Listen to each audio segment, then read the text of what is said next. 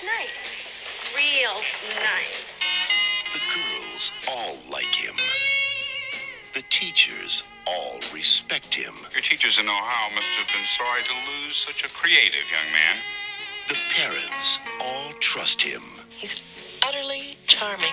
But nobody really knows him. Like his mother. You cannot be in love with this girl, Charles. You don't know me, Tanya. But I want to. Behind their smile is a secret. Hi.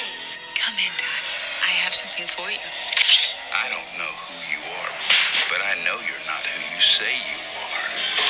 Behind the secret is a hunger. Does it have to be her? And behind it all is the imagination of Stephen King. Somebody help me, please.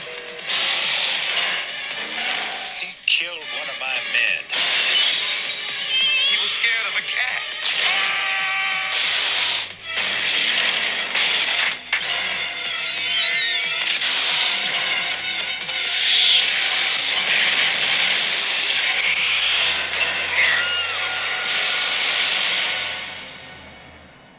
Stephen King's Sleepwalkers.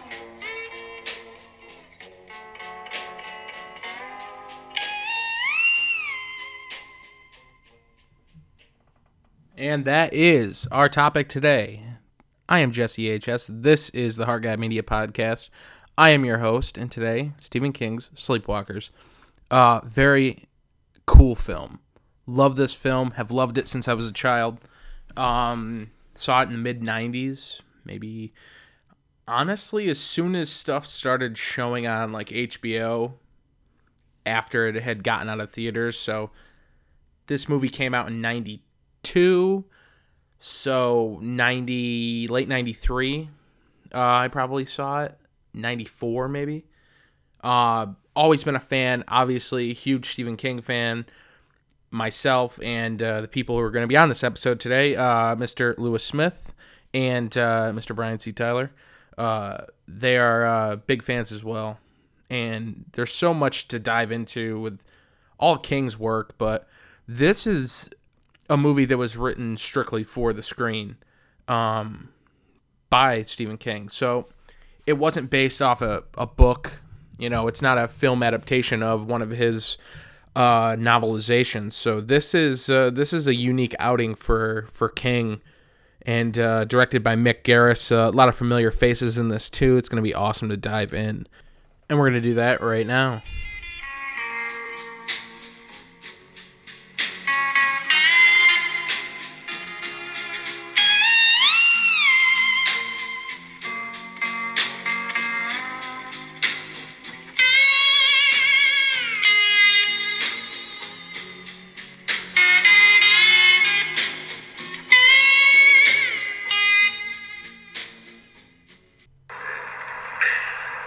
There goes Johnny with his pecker in his hand. He's a one-ball man, and he's off to the rodeo.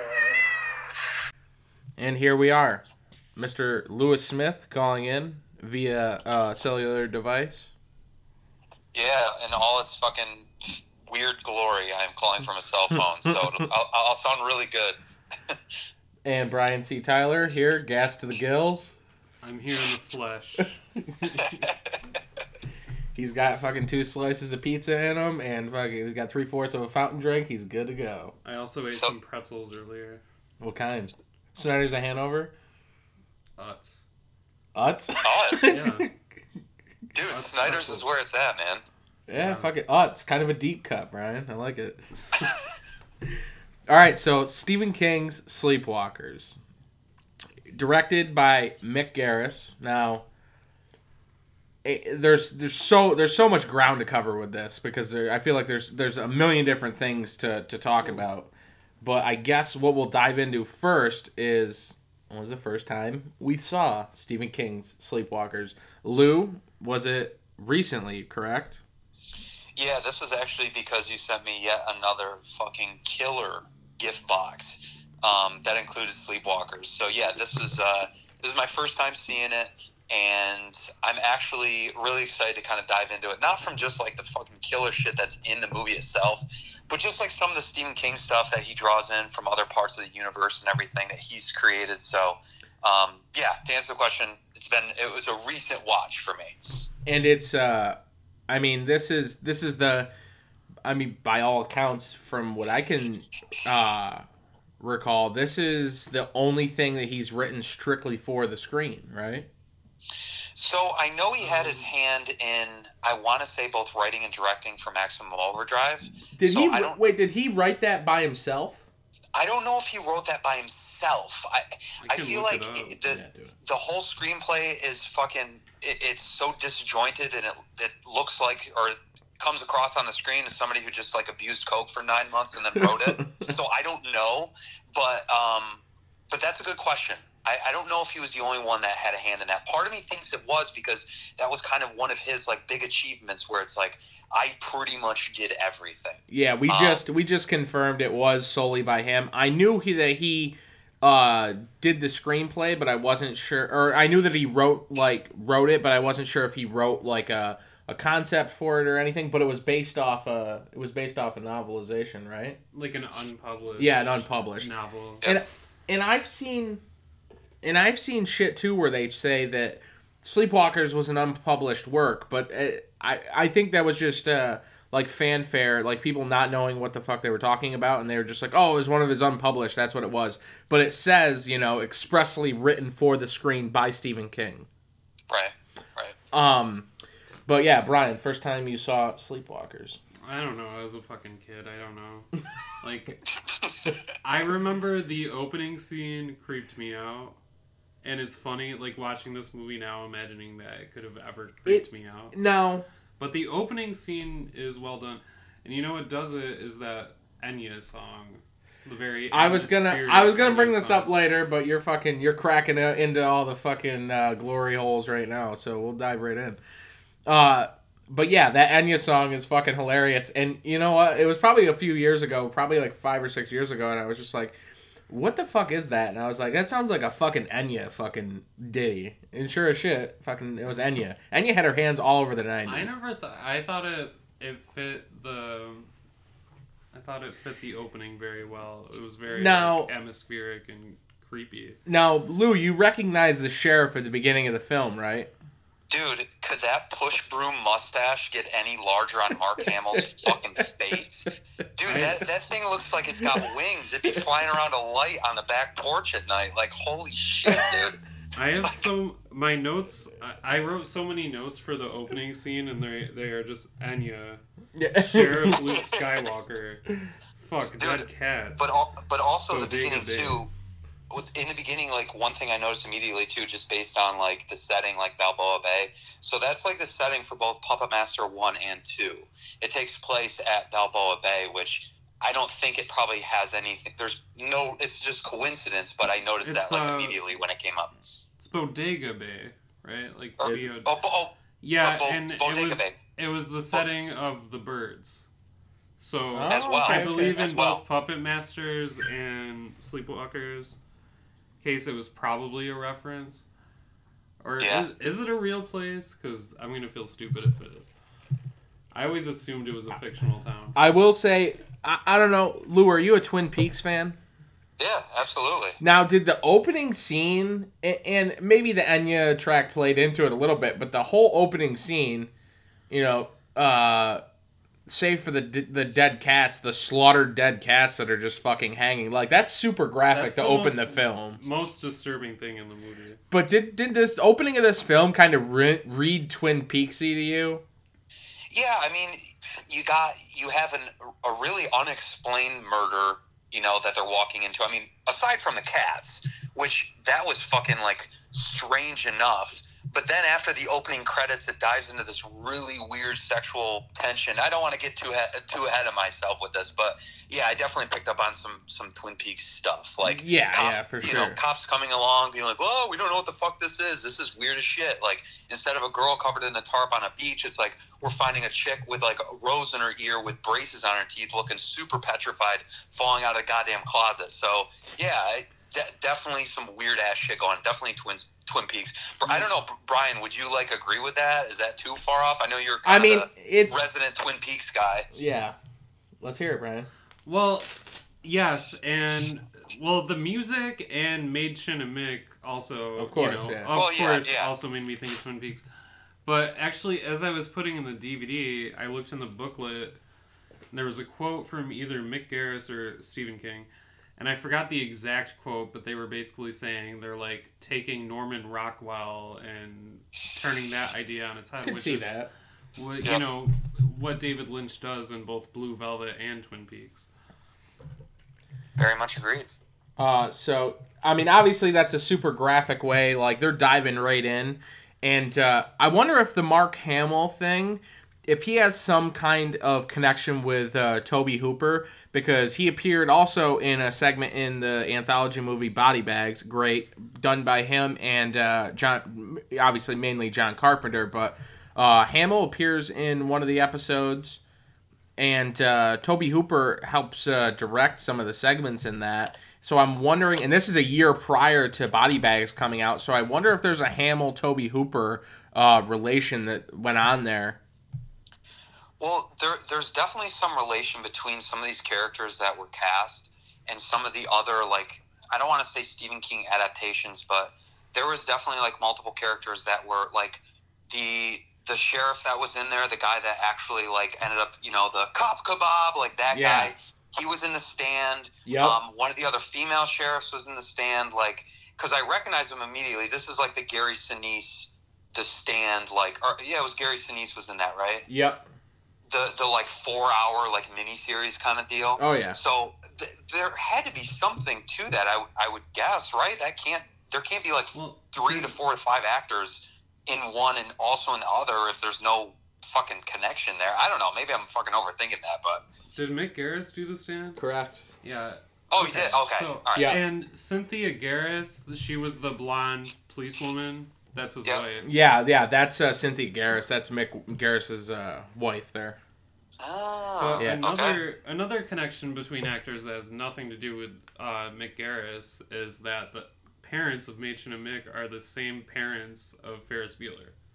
Yeah. Oh, shit, you're right, dude. Yep. I recognize the dad, but I did not recognize the mom. The dad, you can't really... Those are mistake. So many, like, character faces and actors that, like, as soon as you see, like, you feel... There's so many faces in here that even if you don't know them by name, you're comfortable enough that you've seen them in shit, and you're just... It's automatically, like...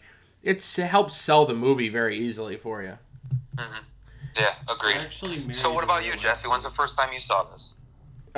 Young. Like, I'd have to say, whenever either one, movies were able to rent after they had their theatrical run, or they had made their way onto, like, an HBO or a Cinemax, that I can't, like, express. And, like, the 90s were huge for me for discovering movies. Obviously, born in 88, like, the era of the VHS was, you know, in those early to mid 90s, and that's when I truly, like, started watching all these films and you know, fell in love with horror in general and movies in general. But it's definitely, you know, I credit my parents for shelling out the extra rubles for Cinemax, Showtime, and HBO. I literally can't.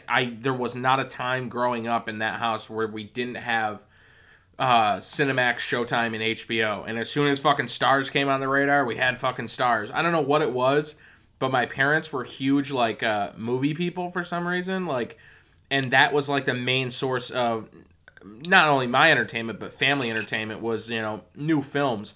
And, you know, and instead of going to the movies a lot as a kid, which I honestly didn't until I was probably about 12 years old, I started really going to the movies. I'd only been like 2 or 3 times prior to being 12 years old. So, you know, my movie experiences weren't taking place growing up in theaters. They were 100%, you know, at home, late at night, watching HBO and Showtime and Cinemax and catching these movies. I mean, even in the fucking middle of the day in the summertime.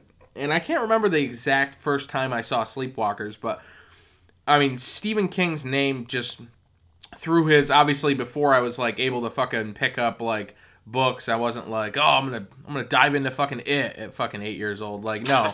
Like, no fucking kid's idea of, like, entertainment is reading at 8 years old. I mean, I mean, you start, but like you're not picking up a huge book like It or anything like that. But the Stephen King name was attached to all these movies at such a young age for me, and then immediately I knew what Stephen, and being young and being like watching these movies and having Satch be like, that's Stephen King right there, that's the guy. It automatically like ingrained him in my psyche for film and everything. So can't think of a time where I didn't know who Stephen King was. That's how like impressionable his works and film adaptations have been on me. So it was at a super young age, and I was a huge fan growing up. And it had been about 2.5 years since I'd seen this, and I obviously I've owned it for a long time. But kicking it back on it and taking kind of notes for it, I noticed how much I actually knew and how many lines I still know, and like how memorable it really is. And it really is like kind of fucking a great film, and I feel like it doesn't get kind of the love it kind of deserves. Yeah, dude, I would fucking second that. I mean, like I said, for me, it's like you were the sole reason that I watched this. I knew I was going to get around to it immediately because, anytime I'm in, whether it's FYE or whatever, and you get to those sections where it's like Stephen King or they'll kind of lump a lot of that stuff together.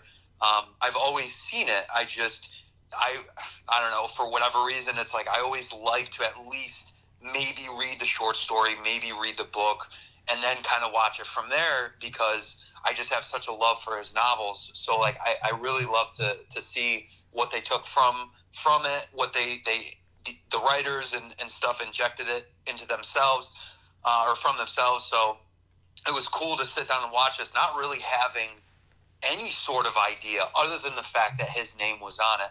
Kind of similar to the way that you would watch it as a kid. Right. Where it's like, Satch is like, yeah, this is the fucking guy. This is the shit right here. You need to watch this. You're going to love it, kind of thing. Right. So I don't know, it's just cool that, I don't know, I guess I also had that type of an experience with it as well. Now, I want to see if you two picked up on this. I think I may have found a Stand By Me reference in this film. And it's when Brian Krause, which we're going to talk a little bit more about Brian Krause. Guy, I feel like the guy, it's a shame the guy didn't turn into like a Brad Pitt type star, because he's a male blonde bombshell, like killer fucking actor. But did you notice when he was looking at after the opening scene and shit, and we get to Brian Krause looking through the yearbook, he fucking gets his eyes MH and a Mick. I mean, you can't blame the guy. And also, he carves a T into his arm with a knife. Do you remember the knife, the tattoo, that fucking, what's his name? Kiefer Sutherland's gang, they were doing tattoos. And I don't know why, but that kind of like, maybe it was from King's era when he was a kid in the 50s, that they would always give themselves like handmade tattoos. When he carved his, like, the T for Tanya in his arm, that just kind of, I thought that might have been a tip of the cap to Stand By Me, like when they were sitting in the junkyard doing that, but I wasn't sure. Maybe that was a stretch, but that's immediately what I thought. I can't say. I mean, that's either way, you made the connection, and that's what matters. That's true. They did mention Castle Rock. Yeah, they did. But I never noticed that. Yeah, before. The sheriff did, right? Yeah. Yeah. And, and then we get to the... I mean, this is some shit right here. The mother and Charles, they got a weird fucking Norman Bates relationship going on, right? Yeah, except she's not fucking dead. Yeah. So it's like, that was bizarre. I don't know. It was like, sorry, I'm fucking interrupting you. Go ahead, Brian. No, you go ahead. Oh, I was just gonna say, I was like watching it, and I'm like sitting there, I'm like, this is really fucking heavy. Because, like, at first it's like, oh, he goes out to the kitchen, and I figured it was his mom, I guess. I kind of got that after a couple minutes, but then it was like, they kept leaning in really close. I'm like, wow, this is a really interesting white family, like on the screen. And then, like, obviously after he, kicks off his shoes, runs upstairs and fucking plows his blood. After that point, it's like, okay, yeah, they're banging. And that, and it kind of goes from there. But yeah, holy fucking intense. But I was trying to think, because I remember it freaked me out when I was a kid. I was like, that's fucking weird. Like, even 8 years old, I was like, I feel a little funny right now. I gotta go outside and fucking play in the sandbox. Feel a little weird. But do you think, because it's never really, and that's another thing I like about the film, is they don't identify what they actually are. And if you look it up, it kind of says that they're like vampiric, shape-shifting ghouls. Yeah, that's the quote at the very beginning of the movie. Yeah. Right. Yep. But it's, could it be that he wasn't his birth mother? She was the person who changed him into that? If that was, if you're running with a vampiric mythology here, if that's the case, feel a little bit more comfortable what's going on in the upstairs of the Brady household there. Well, I'm sorry, Jesse, but it's definitely some incest shit going on. Well, no, you could be onto something. I mean, there. either way, it makes for great filmmaking. I never questioned it. I just assumed King was still in his boozing years, mother too. and son. But when I was a kid, I had only seen out of Mick Garris's catalog Psycho 4 and Sleepwalkers. I mean, those were at least the only two that I knew were directed by Mick Garris. Right. So in my head, I'm like, this director has like mommy issues, and it's creepy. And He did do Riding the Bullet too, which is a mother issue movie as well. So. Oh really? Well, as a kid, I didn't realize writer. You might be fucking smelling out the snail in the trail there. Maybe. And it's very possible. So that's all I wanted to say earlier. It's very I've seen so much like Bates Motel, and I've seen this movie so many times that I'm just desensitized to incest. Yeah. If it's gonna happen, it's gonna happen. It's and then one of the more memorable scenes in the movie too that we come up on after that shit is. I'm sorry. Will you remember your thought? Yeah. Because mine's so random. Okay, this is another random Twin Peaks connection. Is that they play that song Sleepwalk by Santo and Johnny that they dance to? Yeah. And it also plays in one of the new episodes of Twin Peaks during the end credits in a scene with Mädchen and Mick. Really? That's got to be an homage to Sleepwalkers. Maybe. I don't believe in coincidences, especially in film, but one of the scenes that I always remembered as a kid, being a young lad, pre-boner days, Mädchen and Mick dancing in the friggin' movie theater. Awesome. And the only note that I made, because I made notes throughout this whole thing, and I just said, Mädchen and Mick dancing owns my existence. She's She's cute. a likable character too. She's not and cute. She's not like one of those annoying characters that you just are praying for death and a rape. And a rape. Just slide that in there. And a rape. Obviously a joke. Don't get fucking offended. Jesus Christ. Jesus Christ. I don't know. I say some pretty crass shit, and I've been listening to this podcast enough. There's crass shit. If you're easily offended, go and fucking drown or something, just relax. It's all jokes. But one thing, listen, he should have immediately, free popcorn she gives him too. Fucking on the house. Free popcorn and drink on the house. Yeah. That's fucking awesome. Yeah. What a way to woo. Talk about wooing. If you were going to woo someone such as ourselves, I mean, free fucking popcorn and a drink, Jesus Christ. I might follow you into the fucking worst movie ever made. Which, one of the worst movies ever made is 2004's Catwoman. And this is in my notes. Maybe the big bucket of popcorn, I'd do that. Because the bizarre opening credits with all those weird old photos of shape-shifting human cats. I swear to God, the Catwoman with Halle Berry, the opening credits ripped off Sleepwalker's opening credits. You just had to find a way to get 2001's fucking Catwoman put in this goddamn podcast. Yeah, because I mention it in every podcast. I feel like you Sly Dog. You've talked about that movie more than anybody has ever talked about it. I don't think I've ever talked about it. I think you've talked about that movie more than the people that made the movie during the filming of the movie talked about that movie. Not on this podcast. No, not on this podcast. Okay. Let's talk about Glenn. What's that? So before we get ahead of that, because I do want to mention this because I'm glad you got. Before we get too far away from the weird ancestral shit. So one thing playing off that point you were talking about, Jesse, is So what I was thinking about too, especially after that initial quote, is like, so obviously in certain like realms of thought, kind of From Dusk Till Dawn, but you have the idea of like a vampire like empress. Okay, so like I think you might be onto something where it might not be her like kid or son, but more like, okay, yeah, I turned him and he's my protectorate. He gets me food, whatever. She's the empress, or something along those lines. Because from what I gathered, like in From Dusk Till Dawn, the role of what's her tits there was she came off as being like the vampire empress there, Selma Hayek. Right. That's what I got out of that. I could be wrong, because remember, she gets like the crazy intro by Danny Trejo and his goddamn chest tattoos. She comes out on the stage, and it's like I kind of got that she's like kind of head bitch, you know, like she's bitch in charge. Yeah, so, I think maybe maybe the whole mother son thing is just something for an extra pizzazz to the old vampiric sex throw in there. I never thought of them as turning people. Like, I figured they're just creatures that are born this way, and like Lady Gaga, they were born this way. Yeah, like Lady Gaga, and I thought the only like vampire connection was we got a Catwoman. We got Catwoman reference and Lady Gaga. We're doing fucking great. Well, that was right now. you, yeah.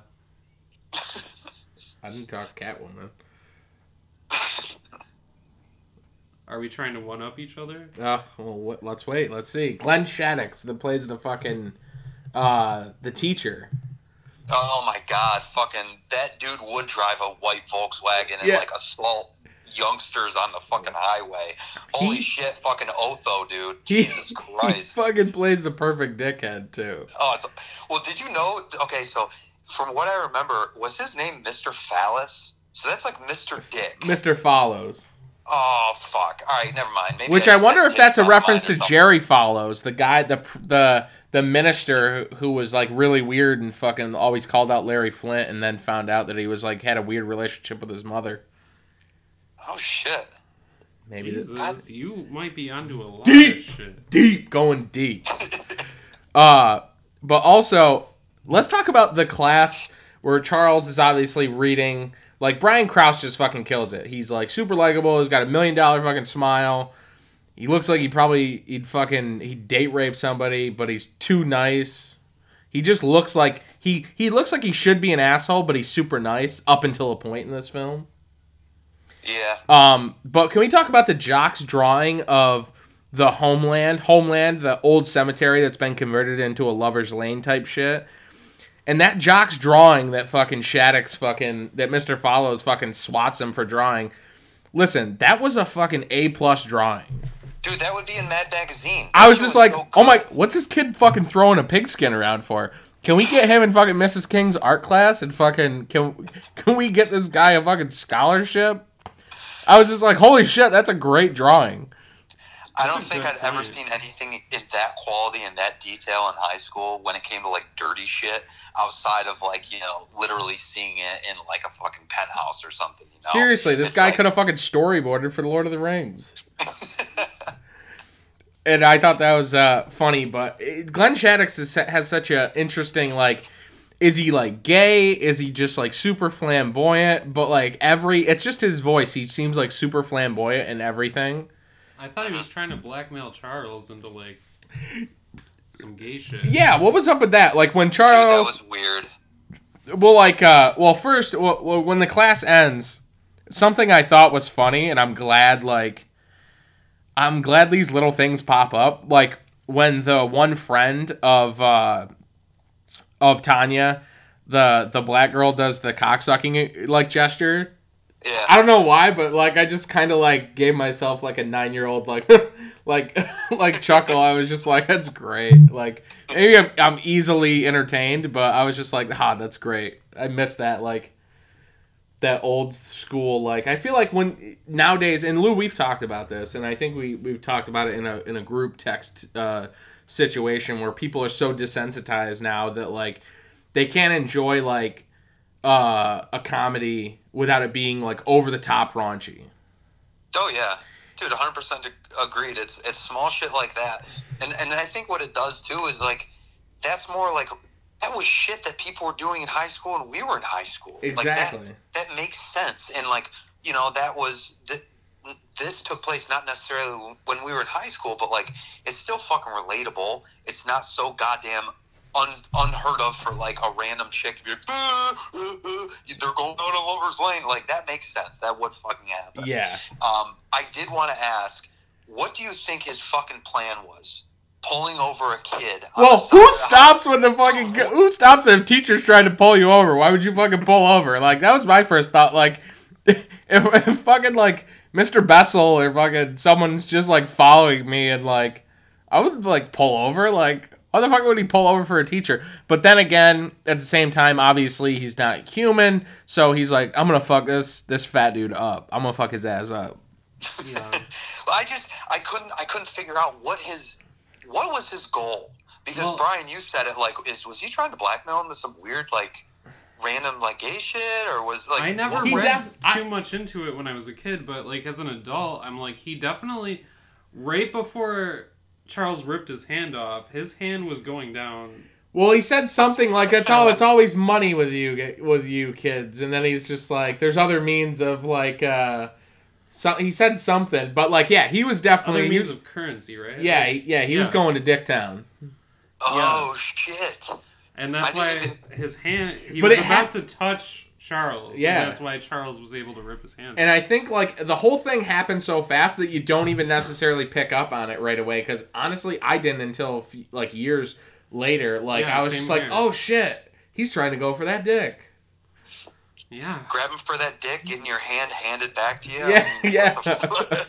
It seems like, alright, I feel like it's in movies all the time where, like, the professor or the teacher is being, like, inappropriate with, like, a female student. So the fact that... But with a male student, it just comes off more... Fucking rolling in the disturbing, which is fucked up that I think that way, but you see it with a female so much that... Rolling in the 90s in style. Getting homos there. And when I say homos, I just mean non-hetero. But I'm glad my people got some proper representation. For once. Finally coming into the light, y'all are. But can we talk about how sick that the Blue Trans Am is so sick, and that's a total late 80s, fucking early 90s, like, puss getter right there. Fuck yeah, dude. And I love, and I wonder if that's like a little bit of an homage to Christine, like turning from, I love the car morphing and disappearing and turning from a black or a blue Trans Am to the fucking red Mustang. I think that's like so sick, and that's such like a cool touch to the story too. Yeah. Yeah, dude. Well, that's something that I've noticed. I'm sure you guys have seen it too. It's like there is a really weird love affair that Stephen King has with vehicles. It doesn't matter if it's short stories. Obviously, Christine from A Buick 8, like, he's incorporated the idea of vehicles and what they represent. If you get more into the Dark Tower series, there's groups of people called, like, low men in yellow coats, and they drive around really flashy, like Cadillacs and shit like that. They're agents of the Crimson King, but they have like almost a weird... It is a central piece. That is something that those characters are recognized for. In Needful Things, the strange futuristic car that fucking the shopkeeper drives around is something that like no one's ever seen. So I think there is something to that with Stephen King incorporating vehicles into his stories. Like I said, whether they be not necessarily a focal point, but it's something that he spends time on. He'll describe it and he'll go into detail about it, and they play a role for some reason. So I think you're definitely onto something with that. There are no coincidences, as you said, you know? I don't think so. And something I thought was interesting when Charles goes to... Now, this is before he almost gets his dick taken by Glennie Shads, but when they go to Machen's house, she's, like, hiding her underwear and stuff, and, like, they see that her mom does the gravestone rubbings. Yeah. Yeah. And, like, what mother does that? Like, she's a dark bitch. # dark bitch. # dark bitch. I feel like I knew someone whose mom did that. I'm not. I don't. That's cool as shit, but that's all I wrote was dark bitch. Becky So, Ellison's mom. so she's got to be a homemaker, right? Oh yeah. She doesn't work, and maybe she does. Who knows? We've already ostracized fucking any female listeners that we possibly have in this episode. Mothers Well, it's like who has time to do that? Like They shouldn't. in the regular workday. I mean, you saw Numbnuts when he was there trying it himself. He got like a fucking 16th done in the time that she was snapping pictures. So if the mom does that full time, she's spending a fuckload of time at the fucking Lover's Lane goddamn cemetery. Which maybe that's some sort of a side thing for she's going down there and banging because it is a Lover's Lane. So what she's quote unquote doing grave chalkings, she's getting plowed by Stephen King, the fucking gravekeeper. You know, like Oh my god, that would have been a great twist. Right? I don't know. I just got off into the weeds on that. But there is something to say for, like, who has time to do something like that, because that's definitely time consuming. And those were those are, I would say, larger gravestones or older or whatever, but it takes a lot of time. Yeah, seriously. One of the I think the best character in the whole film is the police officer Andy. Andy Simpson. Andy Simpson. Simpson and Clovis. Simpson and Clovis. I wish they got like a spin-off TV show, like just the two of them. Like it should have been that instead of fucking what was the Turner and Hooch? Yeah. It should have been them. I fucking love Simpson and I love Clovis. Well, this guy is like the most like animated cop of all time. Yes. Like he's just playing with fucking Clovis the cat. Get the bad guy. Get the bad. Get that motherfucker. Like. He's fucking, like, having a blast. So fucking... He doesn't have the radio on either. He's making his own music multiple times. Multiple times, he's just making up shit on the fly. Yeah, what is it? Johnny was a one-pecker man with his balls in his hand and fucking... He's off to the rodeo. Yeah, yes. Dude, endless supply of entertainment. He's never bored. He's like, I got a cat in my car. I'm going to make fucking music. I got a koosh ball. Koosh ball that I'm, you know, like, what the fuck? I bet you that motherfucker had a set of Pogs in his fucking dashboard too. Like, he's had fucking Pogs. Fucking, if he would have lived a few more years, he would have fucking Tamagotchi. Oh my god! But something that was really sick throughout once we get up to the introduction of Andy and stuff, is the chase scene. The car chase scene is so fucking sick. I know, yeah, that's what I really noticed. This movie really has it all. It has sex appeal with fucking Machen and Mick and Brian Krause, two fucking hot, bomb-ass fucking actor and actresses. You love Brian Krause. He's the fucking... I'm talking more about Brian Krause than I have Machen and Mick. You got a fucking car chase scene. You got fucking dead bodies. You got Mark fucking Hamill. You got slaughtered cats. You got fucking Glenn Shaddix trying to grab some goddamn blonde dick. Like, this movie's fucking literally has it all. Not to mention just the constant stream of, like, one-liners and shit. Oh, my like, God, that was something that, like, I noticed more towards, like, the middle of the movie when things really kind of started picking up in terms of, like, where it was going. Like, just especially your homeboy there, dude. He busted out some ridiculous fucking lines. After the attack scene, especially where they were there, like, taking pictures and stuff, and he fucking kind of morphs and he's trying to suck her life force or whatever, feed more or less. He just ripped out some crazy ass fucking one-liners, and then the mom did it too. Like, oh my, we'll get to that. I don't want to fucking get ahead of get ahead of myself. But anyway, continue. Something I did love too. Like, one, the chase scene is just so sick. We've talked about that a little. But, like, the CGI, this is early 90s, too, and the CGI is pretty legit, I think. Dude, how about that face-shifting scene when he looks over? And he was, like, a kid, and then he was, like, the ghoul, and then, like, the vampiric version of the ghoul, and then the fucking weird, like, looked like literally like one of the, like, fucked up strippers from Dusk Till Dawn at the end scene when fucking Cheech is like, hello, I'm looking for my friend Seth! Like, it was totally, like, it was fucking great, and you're talking, like, 92, so that shit looked good for 92, and we'll talk about the practical effects, because the practical effects looked fucking great. Yeah.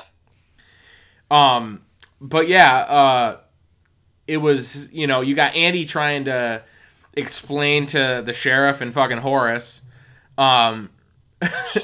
He's trying to explain to him what happened or whatever, and I love I had to mark it down. Sheriff goes, Horace, shut your pie hole.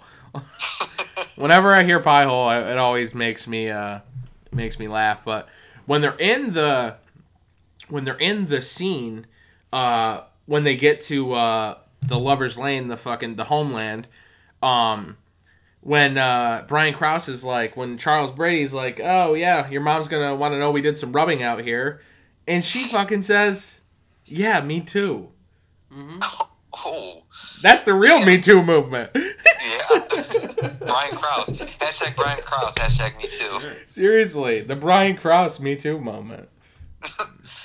Dude, when I was looking at him, as soon as he came on to fucking onto the screen, like the first time you see him in all his goddamn blonde glory, did he not fucking remind you of like Heath Ledger, just like a little bit? Oh yeah, I could definitely see that. I don't know. It's just like I kept every time, and I think it was more when he was doing a smile. He's got that like, 10 Things I Hate About You smile for sure. I was gonna say like Knight's Tale, but like still, yes, that same like fucking time frame or whatever. Absolutely. Do you think Heath Ledger robbed Brian Krause of a career? I think you're again no coincidences. Brian Krause, he might be a few years older. I think he robbed himself of a career when he signed a contract on Charmed. Yeah. Ouch. Ouch. Were you a fan of Charmed, Brian? You seem like that would be your jam. I watched it once in a while when I was a kid, and then I'm not into football, so every night when there was a Super Bowl, every night there was a Super Bowl. During the Super Bowl, during the annual Super Bowl, there was a Charmed marathon. Yes, so I'd stay home and watch that. You and about 1,400 other people in the United States aren't watching the Super Bowl. You're like, yeah, fucking. Well, our ratings are low, but guess what? We actually got a few people watching this Charmed marathon on TNT. So yeah, and then I realized the show. I realized as I grew older was terrible, and then. How did you even find it? Was it like waiting for fucking the Buffy reruns? Yeah, it was like on. I watched WB all the time. I watched Buffy, Dawson's Creek. You love that frog. Charmed came on, and yeah, and then I watched the entire series on Netflix just to like watch it, and it gets progressively worse. And Brian Krause is in every season. Is he really? Yeah. That's what he was doing all them years. I was wondering what the fuck happened to him. Yeah, and then the only other things I've seen him in are like Cabin by the Lake 2 and Cyrus. And Cyrus, yeah. Cyrus was a good one, though. I like that one. Was Cabin by the Lake 2 bad? Was the first one was with Judd Nelson, right? Yeah. Wait, he was in the second one, though, too. Both of those are good sci-fi movies, right? Or no, they were USA originals. Why are you pointing in my face? Because I wanted to fucking let you know. Alright. So yeah, that's Brian Krause's career in a nutshell. But how, this is finally when we see Charles Brady turn into, his ghoulic fucking figure in Homeland. And he almost, is it weird that they're fucking petrified of cats and they're fucking slaughtering them and they got every goddamn Jimmy Choo fucking line of fucking bear traps from fucking Silver Bullet fucking let out outside their yard. And, like, what the fuck's going on there? Like, they hate cats, but why do they have the cleft lip like a fucking cat? Like the fucking... You know what I mean? Like, they look a little bit like cats, so why the fuck do they hate cats? Because, like how in Jason Goes to Hell, only a Voorhees can kill a Voorhees. Only a cat can kill a shape-shifting cat-like. Oh, they seemed cat-like. To me. Dude, they are cat-like. It says that. It makes note of that. I got like that vibe. So you remember in like the beginning intro that was apparently also in 2004's Catwoman or 2005's Catwoman.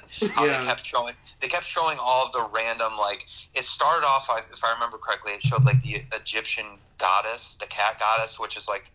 Oh yeah. So. That was the closest thing gotcha. that I could place it to.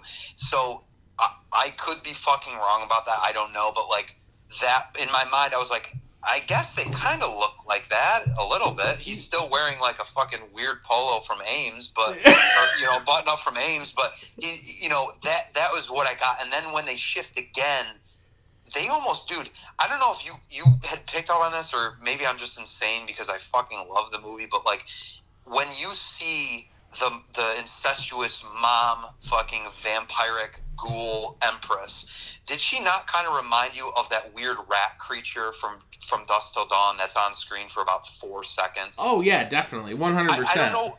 I just like I got that kind of like shit, like that's frighteningly similar. But anyway, yeah, that was the closest thing, the Egyptian goddess, to what I was kind of equivalent, like human body, but with like the head of like a kind of a, like you said, a cleft-palated fucking cat, you know? Right. Got made fun of by all the other normal cats because it has a cleft palate. And it looks like it's always grinning at you weird all the time and drooling and shit, you know? Now, what lost me a little bit was, like, Charles didn't want to, like, claim Tanya. He's like, does it really have to be her? Does it really have to be her? And then, like, all of a sudden, like, he's like, all right, I'm game for this. And, like, he just flips the switch at Homeland, and he's, like, all for taking her down. That's why.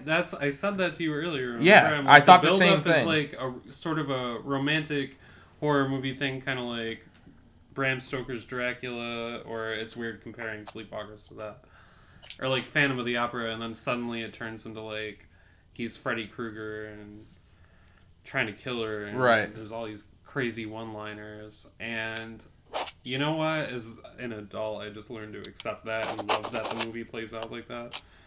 So, the guy that did the creature suit, I just want to touch on this. The guy that specifically did the creature suit, his name is Tom Hester. And he doesn't have a lot of special effects or makeup effects, like, credits. But this is what he's credited as. So, he must have, like, had a hook in with Landis, because he did American Werewolf in London with Landis. Michael Jackson's Thriller video with Landis. He also was uncredited in the special effects makeup department for Videodrome. He did... Oh, shit, really? Yeah, John Carpenter's Starman and Sleepwalkers, and then he did, like, a couple of real no-name fucking movies after that, but that was the guy that did the creature suits, so we can thank him for that. But Tony Gardner did, was the lead for the makeup department, and Tony Gardner's done, like... He's done literally, like, anything you could think of. Like, he was one of the guys that worked outside of the, like, K&B stuff, but at the same time, like, he worked on the Thriller video. I think Landis had, like, a whole set of guys that were, like, cutting their teeth. But, like, he was uncredited in, Tony Gardner was uncredited in Aliens. He did corpse makeup for Return of the Living Dead. He was uncredited in Lost Boys. I think something he designed they actually didn't use in Lost Boys, but he did... The Blob, and he's done like Nightbreed and fucking and Darkman, and he's done like fucking a million different fucking movies. And on top of this, Sleepwalkers, which he like was the head, the lead project supervisor type deal. So damn, so he's got some fucking, he's swinging big dick. He's been part of some legit fucking like outfits and stuff. Oh, That's yeah. awesome. Oh, yeah. So it's you got top-of-the-line guys here doing this shit, for sure. But, he's trying to fucking tear her ass up in the graveyard. And then, obviously, she's, which I do love the, like, little, like, the weird energy, soul-sucking shit. Like, obviously, when, Mother and Brady are friggin' screwing upstairs too, you get like the purple little like glow and shit like that, and that same thing coming out of Machen's mouth when he's sucking it out of her. Which I wonder if that is like a Mick Garris thing as well, just because there was the soul sucking the life out of like the children in Salem and Hocus Pocus too. Oh shit. Oh. And Mick... I always forget that he had anything to do with that movie. Yeah, he wrote it. So I wonder if that was... He took some inspiration from Sleepwalkers, which he directed. Yeah. As you said, there's no coincidences, you know? It's his fucking thing. And it keeps along that same fucking line of just like... quote-unquote fucking energy, right. Zapping energy and shit. Like, yeah, because if not, then it's like I don't know, if there's no way to visually represent it, it's just like doesn't make sense. I gotta put something on screen to make the audiences know, like, oh yeah, energy or the soul or whatever the fuck it is literally being, they're vampires at the end of the day. Yeah. You know, like, they're stealing a life force to fucking put it into themselves to keep themselves fucking alive. Exactly. I don't know. That's fucking awesome, dude. So, yeah, and then you got Andy trying to come to the rescue and save old Machen, and this is something that was... A lot of the kills in this were memorable for me as a child. Like, the pencil in the ear, nothing was more, like, cringy in my... Like, cringy and, like, ooh, that fucking hurt. I loved that, attempted a kill. But obviously, as soon as he stuck him in the ear with the pencil, the classic, which I think is the line of the movie, they should have put it on the poster, Cop Kebab.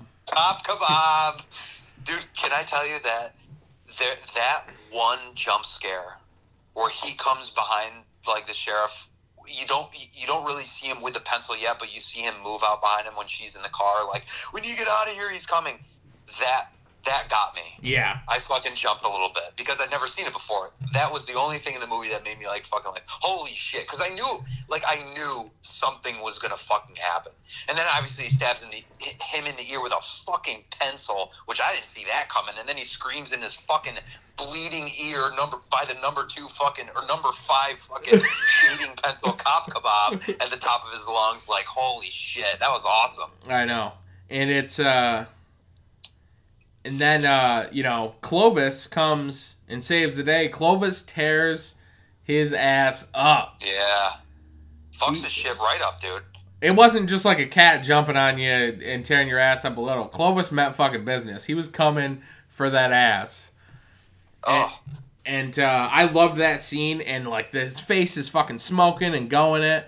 And this is kind of, I mean, which is something we don't really address, really. This is kind of the end of the Charles Brady character. Like, yeah, really he's pretty much rendered, like, fucked, like, after this point. And then it's mom's turn to really turn up the heat. Yeah. Can I just talk about how awesome it is that the cats are the heroes in this movie? Please do. I can only think of 3 movies where cats are heroes. This. Hocus Pocus? Oh, 4. This, Hocus Pocus, Cat's Eye, and 2004's Catwoman. Oh my fucking Christ. And anyway, I think cats are awesome, and it's really great to see them showcase get their due. Yeah. The gays and cats really get their they get really represented in this film. Yeah. Cruising right into the 90s in style, you know? It's just... Well, anyway. Yeah. So, you keep forgetting about Hocus Pocus. I'm glad I was there to fucking... But obviously, Clovis goes and lays on Andy's fallen chest. Because he doesn't even go out like crazy. Like, he gets stabbed in the ear, but then he gets shot. Like, what a pussy move. Why don't you just tear him apart with your hands? Come on, Charles. He was better than that. But then, of course, we get Stephen King, the caretaker.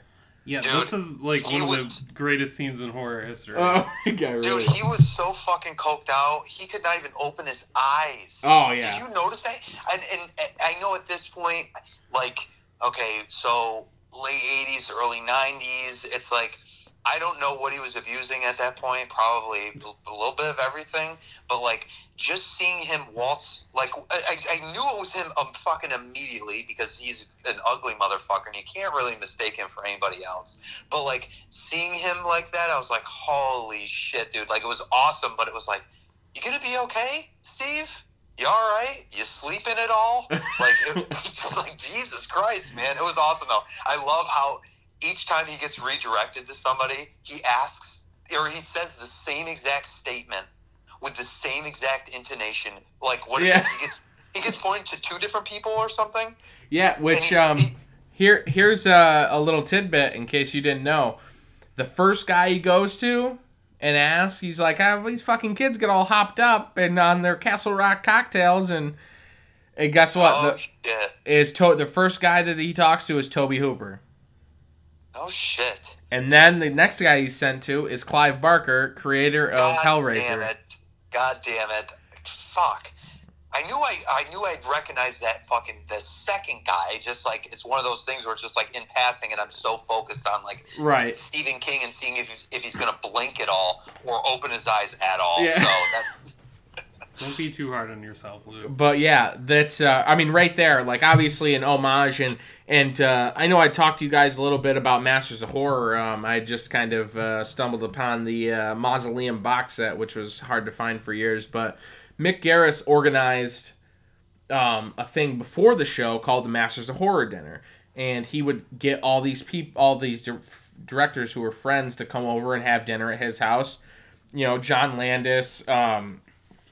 John Carpenter and Lucky McGee, like a million different horror directors that you could possibly think of. Tobe Hooper, all these guys, and they did the show. They went on to do the show where a horror director directed one episode each of like a Tales from the Crypt type TV show that aired first in 2005 and then a second season in 2006, but Mick Garris was already like the granddad wizard of like gathering the horror community, even before the Masters of Horror dinners. You know, you see it in here. You get Clive Barker, you get Tobe Hooper. And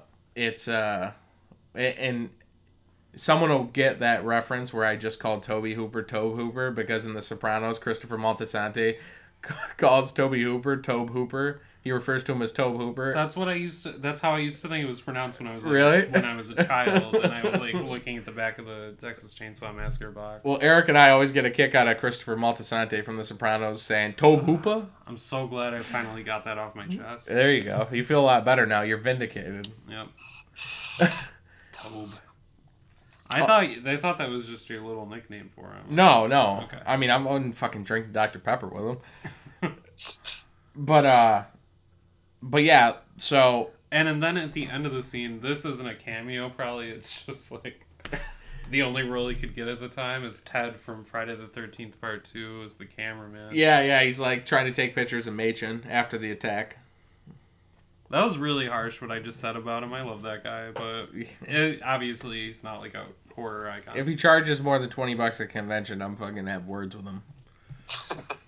But then you have like Tanya's at home. She's trying to fucking take a bath. She's having fucking visions. She's just trying to get clean. Yeah, she's trying to pull a Nancy Thompson. Do you think that was a Nancy Thompson from Nightmare on Elm Street reference? Her laying in the tub. Yes, and I also think she just feels What? Never mind. What? Once I start stuttering, the sentence isn't meant to be said. But also Horace, the guy that gets stabbed in the back with corn on the cob, which may be one of the best deaths ever, is getting stabbed in the back with corn on the cob. Right up there with the basketball death from Deadly Friend. And it's fucking hysterical. Well, one, I love that when he's just like, "Did you notify her parents that there wasn't a level 1 assault?" He's just like, "What? That she wasn't raped by this psycho Horace?" Yes, they know that. Like, why are all cops in small towns sound in horror Southern movies? They sound Southern, and they're all just idiots. Could literally be from Canada. They'd be like, "Yes." Well, dude, here's what's weird about that though, because before that, you actually end up seeing Ron Perlman's character. Yeah. So, dude, there is something to small town cops sounding Southern, and then the state troopers being like fucking gorilla goons. Like, Yeah. this bullheaded fucking, like, we're just gonna go in there guns blazing fucking, like, leatherneck motherfuckers, and you got, like, the local PD, like, well, maybe we should just walk in there slow, you know, it's just... Shut your pie hole. No, but even in like Silver Bullet too, like, but honestly, I've heard that some of those places in Maine might have, because they have their own dialect in Maine too. Like you heard it, like someone like the Judd Crandall character when Fred Gwynn took that character on, he researched how that Maine accent was like really truly portrayed. So they have that like weird twang. That isn't Southern, but like obviously, but the same thing. Like fucking, if you were watching Silver Bullet and they didn't say anything about Maine, you're like, this is in like fucking Alabama or something. Like, It's funny shit. What? Okay, well, go do what you gotta do, Brian. Jesus. But yeah, like, who do you think has bigger teeth, Ron Perlman or Gary Busey? Oh, you'd have to measure those up, man. There's no way. You can't eyeball those things. They'll fucking, like, fly out at you. Like, holy shit. If we were gonna do a live action movie adaptation of The Angry Beavers, I think Ron Perlman and Gary Busey would be the fucking two guys. Yo, without a fucking doubt. Like, how do you think when they sleep, their, like, lips fold up and, like, to the top of their gums? I don't even know. There's no rest. That's not resting. Like, you don't rest with your mouth closed with those chompers in there. Like, it's got to be fucking impossible. Or they just got big ass, like, upper lips, right? I don't know. Fucking, that's a good goddamn question. We need to get the measuring tape out for that, dude. I mean, you're talking about a fucking. They better have a stipend for toothpaste in their fucking contracts, like. Because goddamn, like between Ron Perlman and Gary Busey, I'm gonna say, you know what, Busey has huge chomps, but I think Ron Perlman might have him beat. I think you're probably fucking right, dude. Because I feel like I see Ron Perlman and I literally don't see anything but like his fucking like brow, the brow of his face, and like teeth. I see nothing else. It's just like every time he's on screen, it's like whether it doesn't matter if it's fucking Drive, it doesn't matter if it's fucking Aliens. What is it? He was in Aliens 4, right? Resurrection. Yeah, Resurrection. Dude, yeah. Anytime he's on screen, it's just like I have this inner monologue that is just like I just picture the biggest fucking like ogre goon motherfucker like. Like I don't know. He's a great actor, but it's just like. Oh yeah, he's phenomenal, but he's missing a fucking chromosome. The missing fucking link is on screen multiple times throughout the 80s and 90s and fucking now even. Fucking Sons of Anarchy and shit, you know? Missing chromosome makes his biggest fucking achievement, you know? Seriously, the fucking, the secret to fucking eternal life is in the roots of the incisors of Ron Perlman's mouth. But when they're developing the film, for from Machen's camera to see Charles' picture and shit, the people investigating the photos, or the photo fucking peeps, or whatever you want to call them, the female officer is Garris's wife, Cynthia Garris, Joe Dante of Gremlins and the Burbs fame, and John Landis, of course, of American Werewolf in London, Animal House, Beverly Hills Cop 3. But yeah, those, again, more horror directors in the fray. Pulling everyone in, man. Oh, yeah. Pulling out the stops. But yeah, I mean, it's, and then obviously Brady's mother, the Brady, I keep thinking his name's Brady for sometimes, but, Charles Brady's mother obviously shows up. She fucking gives Ferris Bueller's Day Off fucking to the dad, fucking hits him in the fucking face with a goddamn rack of lamb, or fucking, what were they, flowers? Oh yeah, shit, that all happened so fast. Oh yeah, she rolled in fucking...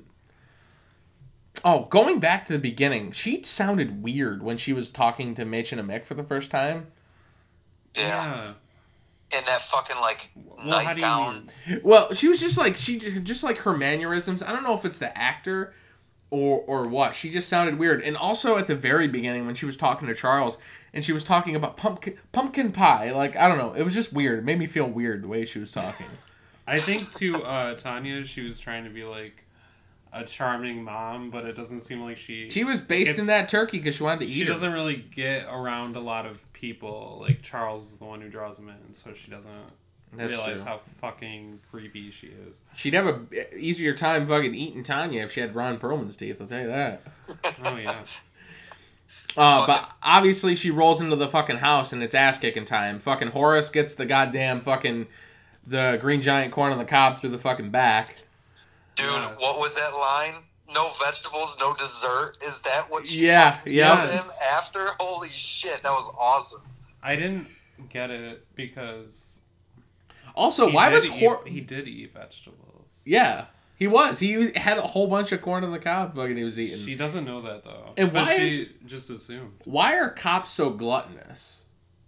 Our cops, because like that cop was fucking famished. Well, he does say his wife died. So yeah, I haven't eaten as well since my wife died. I made a fucking note of that, and I was like, oh man, that's sad. That's explained. What does that mean? You eating fucking Hungry Man's on the fucking TV? Like what does that mean? What does that mean?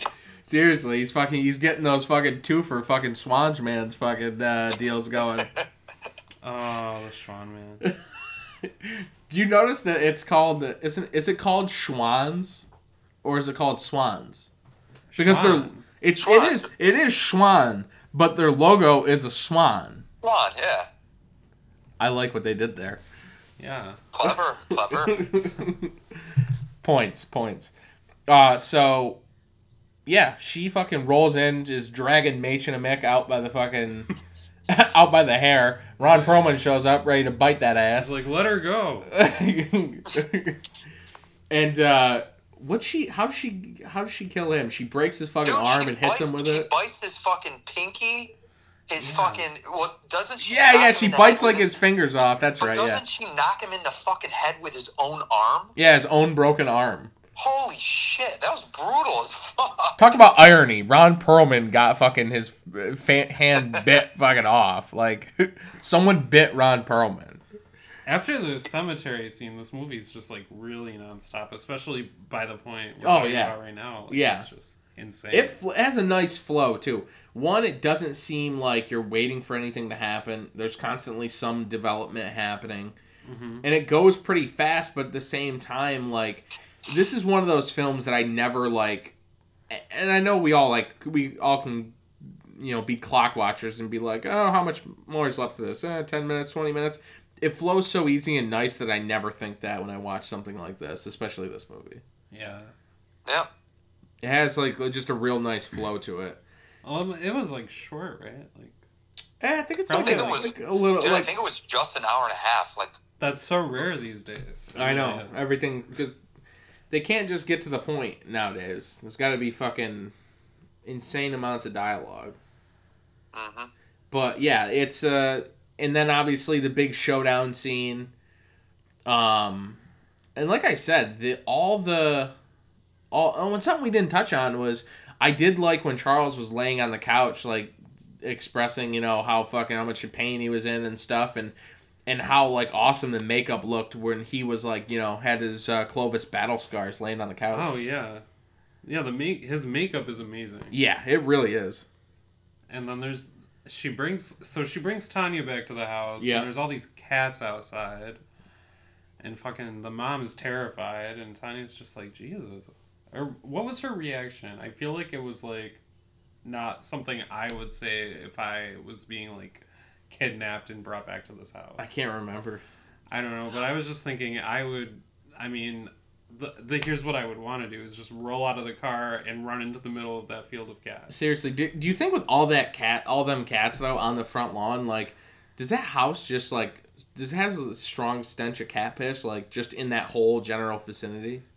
Dude, it's got a fucking stink. And that's probably what Machen was actually reacting to. Not the cats themselves, but the stink. I'm sure.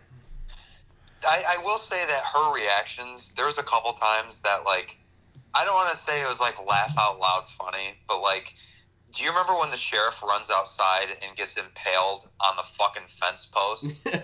McAdams' reaction is, Sheriff? It's like, he's fucking dead. Yeah. Why are you yelling his name? Like, he's gone. He just went through the white picket fence. She kicked him up over her head. That reminds me of another scene where I laughed, and that's when Glenn Shaddix had his hand ripped off, and, like, Brian Krause morphed, and he's being chased through the woods, and then he stops to be like, I'm sorry. Yeah, I'm sorry. Yeah. Like, you just got your hand ripped off. I think sorry's fucking done. We're past that now. If only every sexual assailant fucking... Do you think it was actually sorry? It was just sorry he got his hand ripped off. But I feel like if you got your hand ripped off when you went to go grab the crotch of somebody, I think the words "I'm sorry" actually might mean something. Maybe. Yeah, that's true. I mean, he got his hand back, and if you notice, the hand had like a fucking like a turquoise ring on it. So like he did recover the ring and his hand. So I mean, he got it back. That's you know? true. Yeah. That's true. Very true. You can get that shit like sewed back on, right? I mean, your hand? I don't know. I Obviously, think you got to I get mean, anatorized at I'm that sure. point. Right? Nate, listen, in '92, I don't know if they would able to pull that off, or you get all your feeling back, and you could still freaking grab blonde dick like you used to. But I'll tell you right now, maybe in 2018, you could probably get a whole hand put back on, no problem. you know what? I feel like actually really stupid for asking that question. So let's move on. Okay. To the dance scene.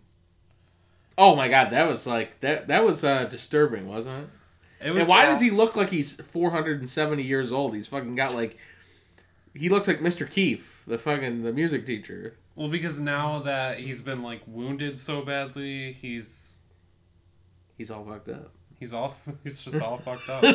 Like, yeah, I think do you think there's like a reverse aging process that happens when they're like dying? I think so, because if you go back to something like Coppola's also 1992 film, Bram Stoker's Dracula, you know, he gets grayer and grayer as he like starts like battling with them. I don't know if maybe has something to do with it. I don't know. I can't name them all, but I've seen like the reverse aging thing done with a lot of vampire movies. When they get weakened. So I'm guessing that has, and it's so weird to refer to this as a vampire movie when you think about it, because it feels like its own like. Well, to me, they're definitely their own creatures, but Right, they're right. like a lot of similarities to vampires, Right. And that is pointed out in the movie. Yeah, and it's so weird to even, like I said, to even think about it as a vampire movie, which, like we said, they're their own creatures, but at the same time, like. Well, I mean, they're out in the daylight, like, crosses and sunlight don't hurt them, and they don't...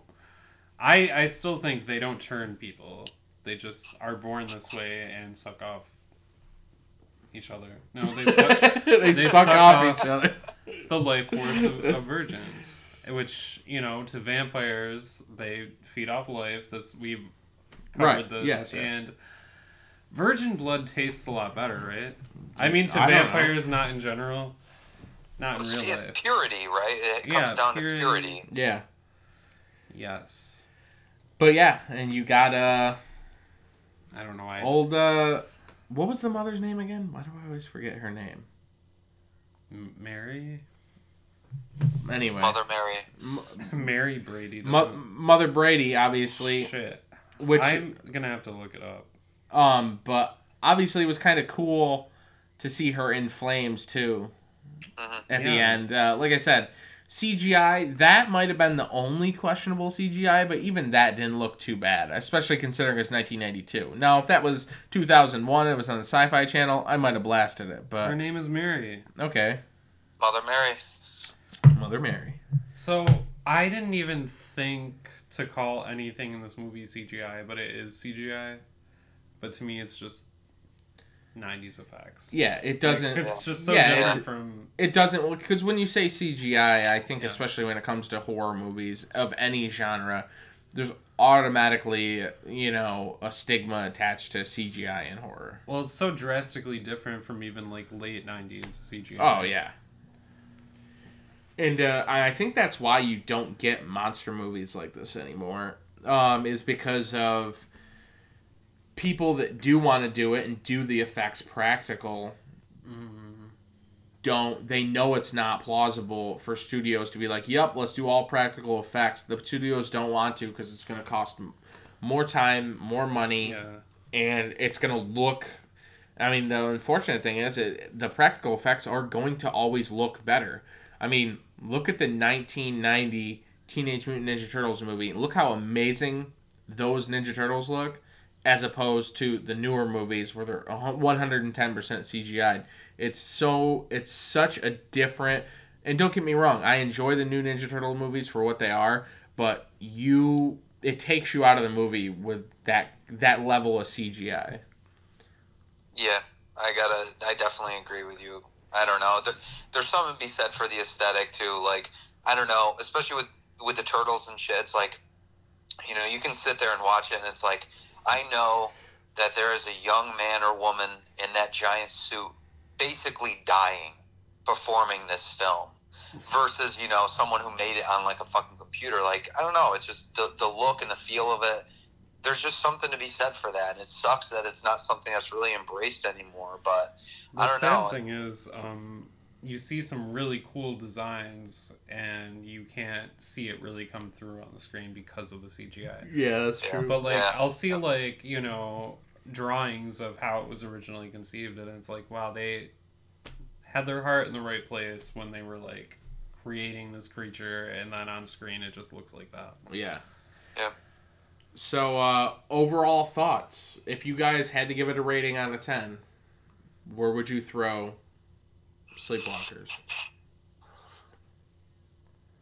10. 10. 10 out of 10. 7. 7.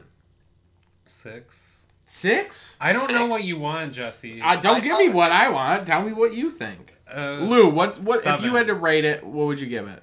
I was going to say the same thing as Brian. I'd probably go about 7.5 out of 10.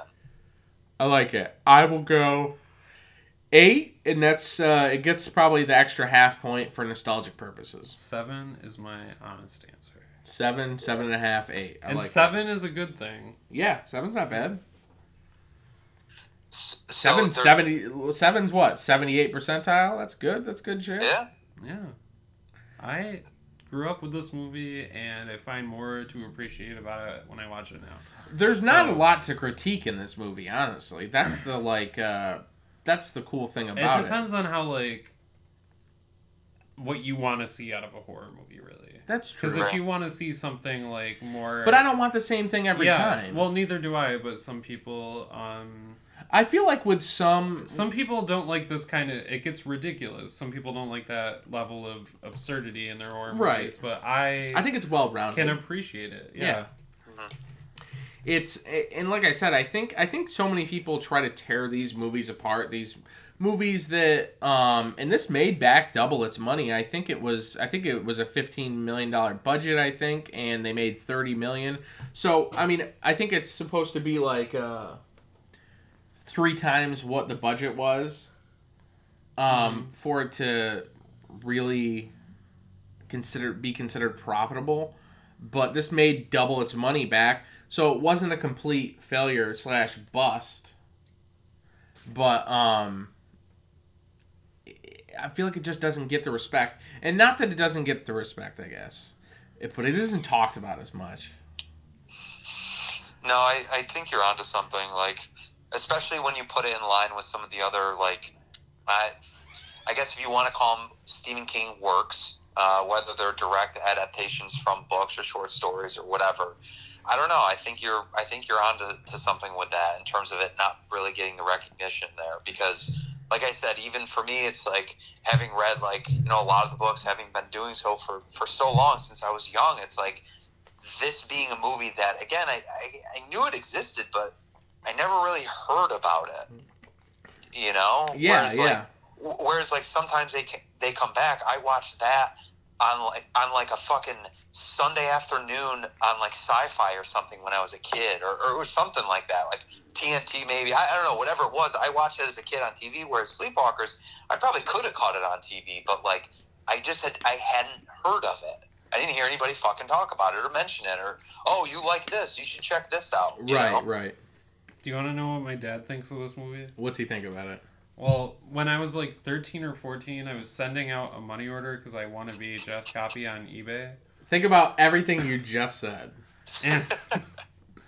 And I was writing, you know, all my shit on the envelope to send, and my dad had to point out how bad my handwriting is. And I'm like, so I have bad handwriting. He's like, bad handwriting for a bad movie. But I swear, I only saw this movie because my dad was watching it, I think. Chris Tyler with a fucking badass burn. Yeah. Dude, alright, so before we wrap up, I just want to just really quickly give you like a really cool like piece of, I guess, like a little tidbit that Stephen King pulled from his universe and implemented in this movie. Yeah. So, you remember when they're both laying on the couch, and he does it when he's in the car, and she says, make us dim, which is basically invisible. Yeah. So that is something that was implemented in the book Eyes of the Dragon, which it kind of has to do with the Dark Tower, but not really. It has characters that are in it. So, for example, the character Flag, who is also Randall Flagg from The Stand, Walter O'Dim, the Man in Black from the Dark Tower. He's kind of like a time-traveling or dimension-traveling, like, dark entity. He's an agent of the Crimson King. Anyway, in Eyes of the Dragon, he's the magician and, like, somebody who's, like, sits next to the king, his fucking trusted whatever consultant or whatever. But he's a dark magician, and he has the ability, they literally call it, he makes himself dim. And when I heard that on screen, I'm like, that's fucking Stephen King right there. And that's exactly what he does in the book. And it's really interesting that, coincidentally, Randall Flagg, Walter O'Dim, all these people, they have that ability. So it is kind of tied in with this ancient practice of more or less, like, I guess you could say it's evil. It's kind of associated with evil characters. But that was something that showed its face in the movie. I thought that was really fucking cool. Just like, having read the book and stuff like that, I was just like, all right, that's fucking awesome. I'm glad I get to see something that also appears in his universe of books as well. It's just a cool little nod.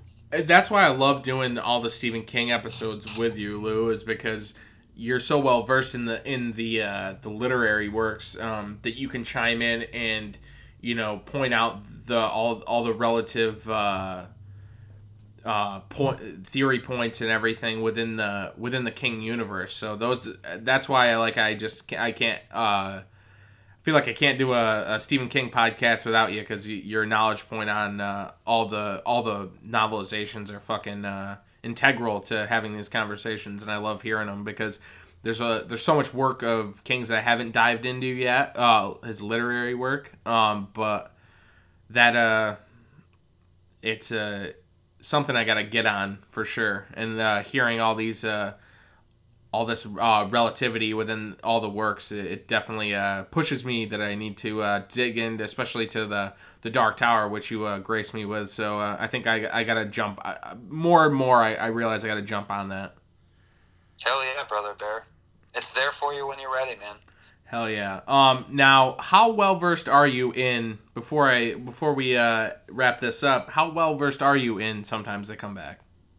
So I watched that, like I said, when I was a kid. I watched it again when I was in college, but that's it. So I would need to, like, and I had been keeping an eye out for it at FYE and stuff like that. Well versed. I don't know if I could pull any direct references between either short stories or books.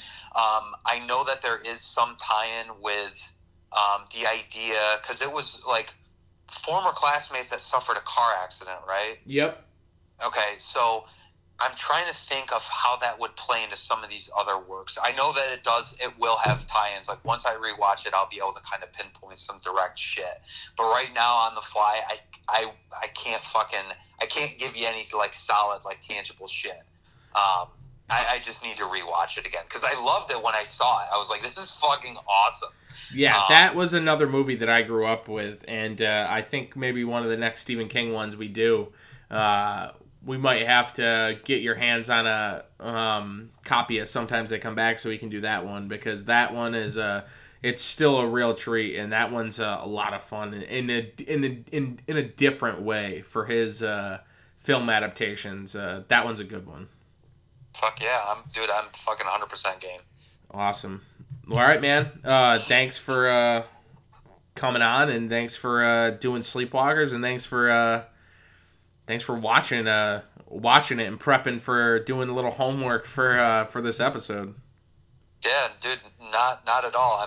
I'm also very much looking forward to our Alien franchise attempt here with the three of us, and potentially whatever other guests you want to bring on. So there's a lot to look forward to with this fucking podcast. I'm fucking stoked to be part of it, man. I can't thank you enough for allowing me to come and jaw at you guys for a fucking hour and fucking half. It's awesome. I love it. Oh, of course. Were we still targeting November 10th for for an Alien podcast? Yeah, Really? dude. And, November 10th? and are we gonna do it in a couple parts, or try to do it in a couple parts, or are we just gonna run through it in one? I think it might be better to do it in a couple parts. I agree. Yeah, if we want to do like the Sigourney Weaver part of the series. What do you mean? Or do we just want to do the Sigourney Weaver part of the series? Here's the question: do we want to do? What do we want to touch on here? Do we want to touch on the initial 4, or should we? That's the question I just asked. Yeah, well, that's what I'm trying to break down. Is do we want to touch on the first? I don't know. Because I don't know how long we're going to spend on the first 2. Because I feel like we could spend 7 hours on the first 2 and then another fucking 6 hours on the third. Yeah. A 4-part podcast. Or we just talk about... Because I do...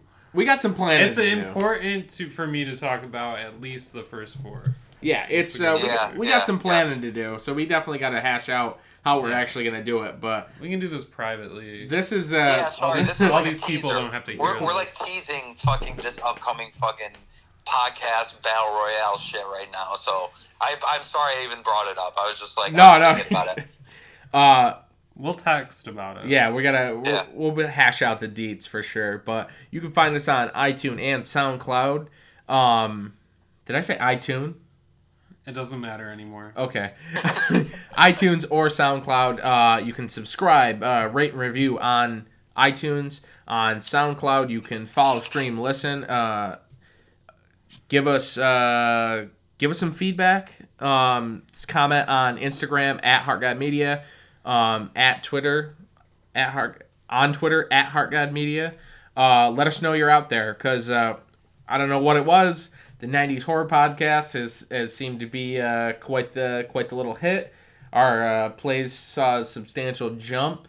So this one, following with the 90s Horror, I hope people can enjoy the 1992 film classic, Stephen King Sleepwalkers. This one was a real fucking treat. So if you guys are out there, let us know you're out there. This has been awesome, and another episode of the Heart Guide Media Podcast.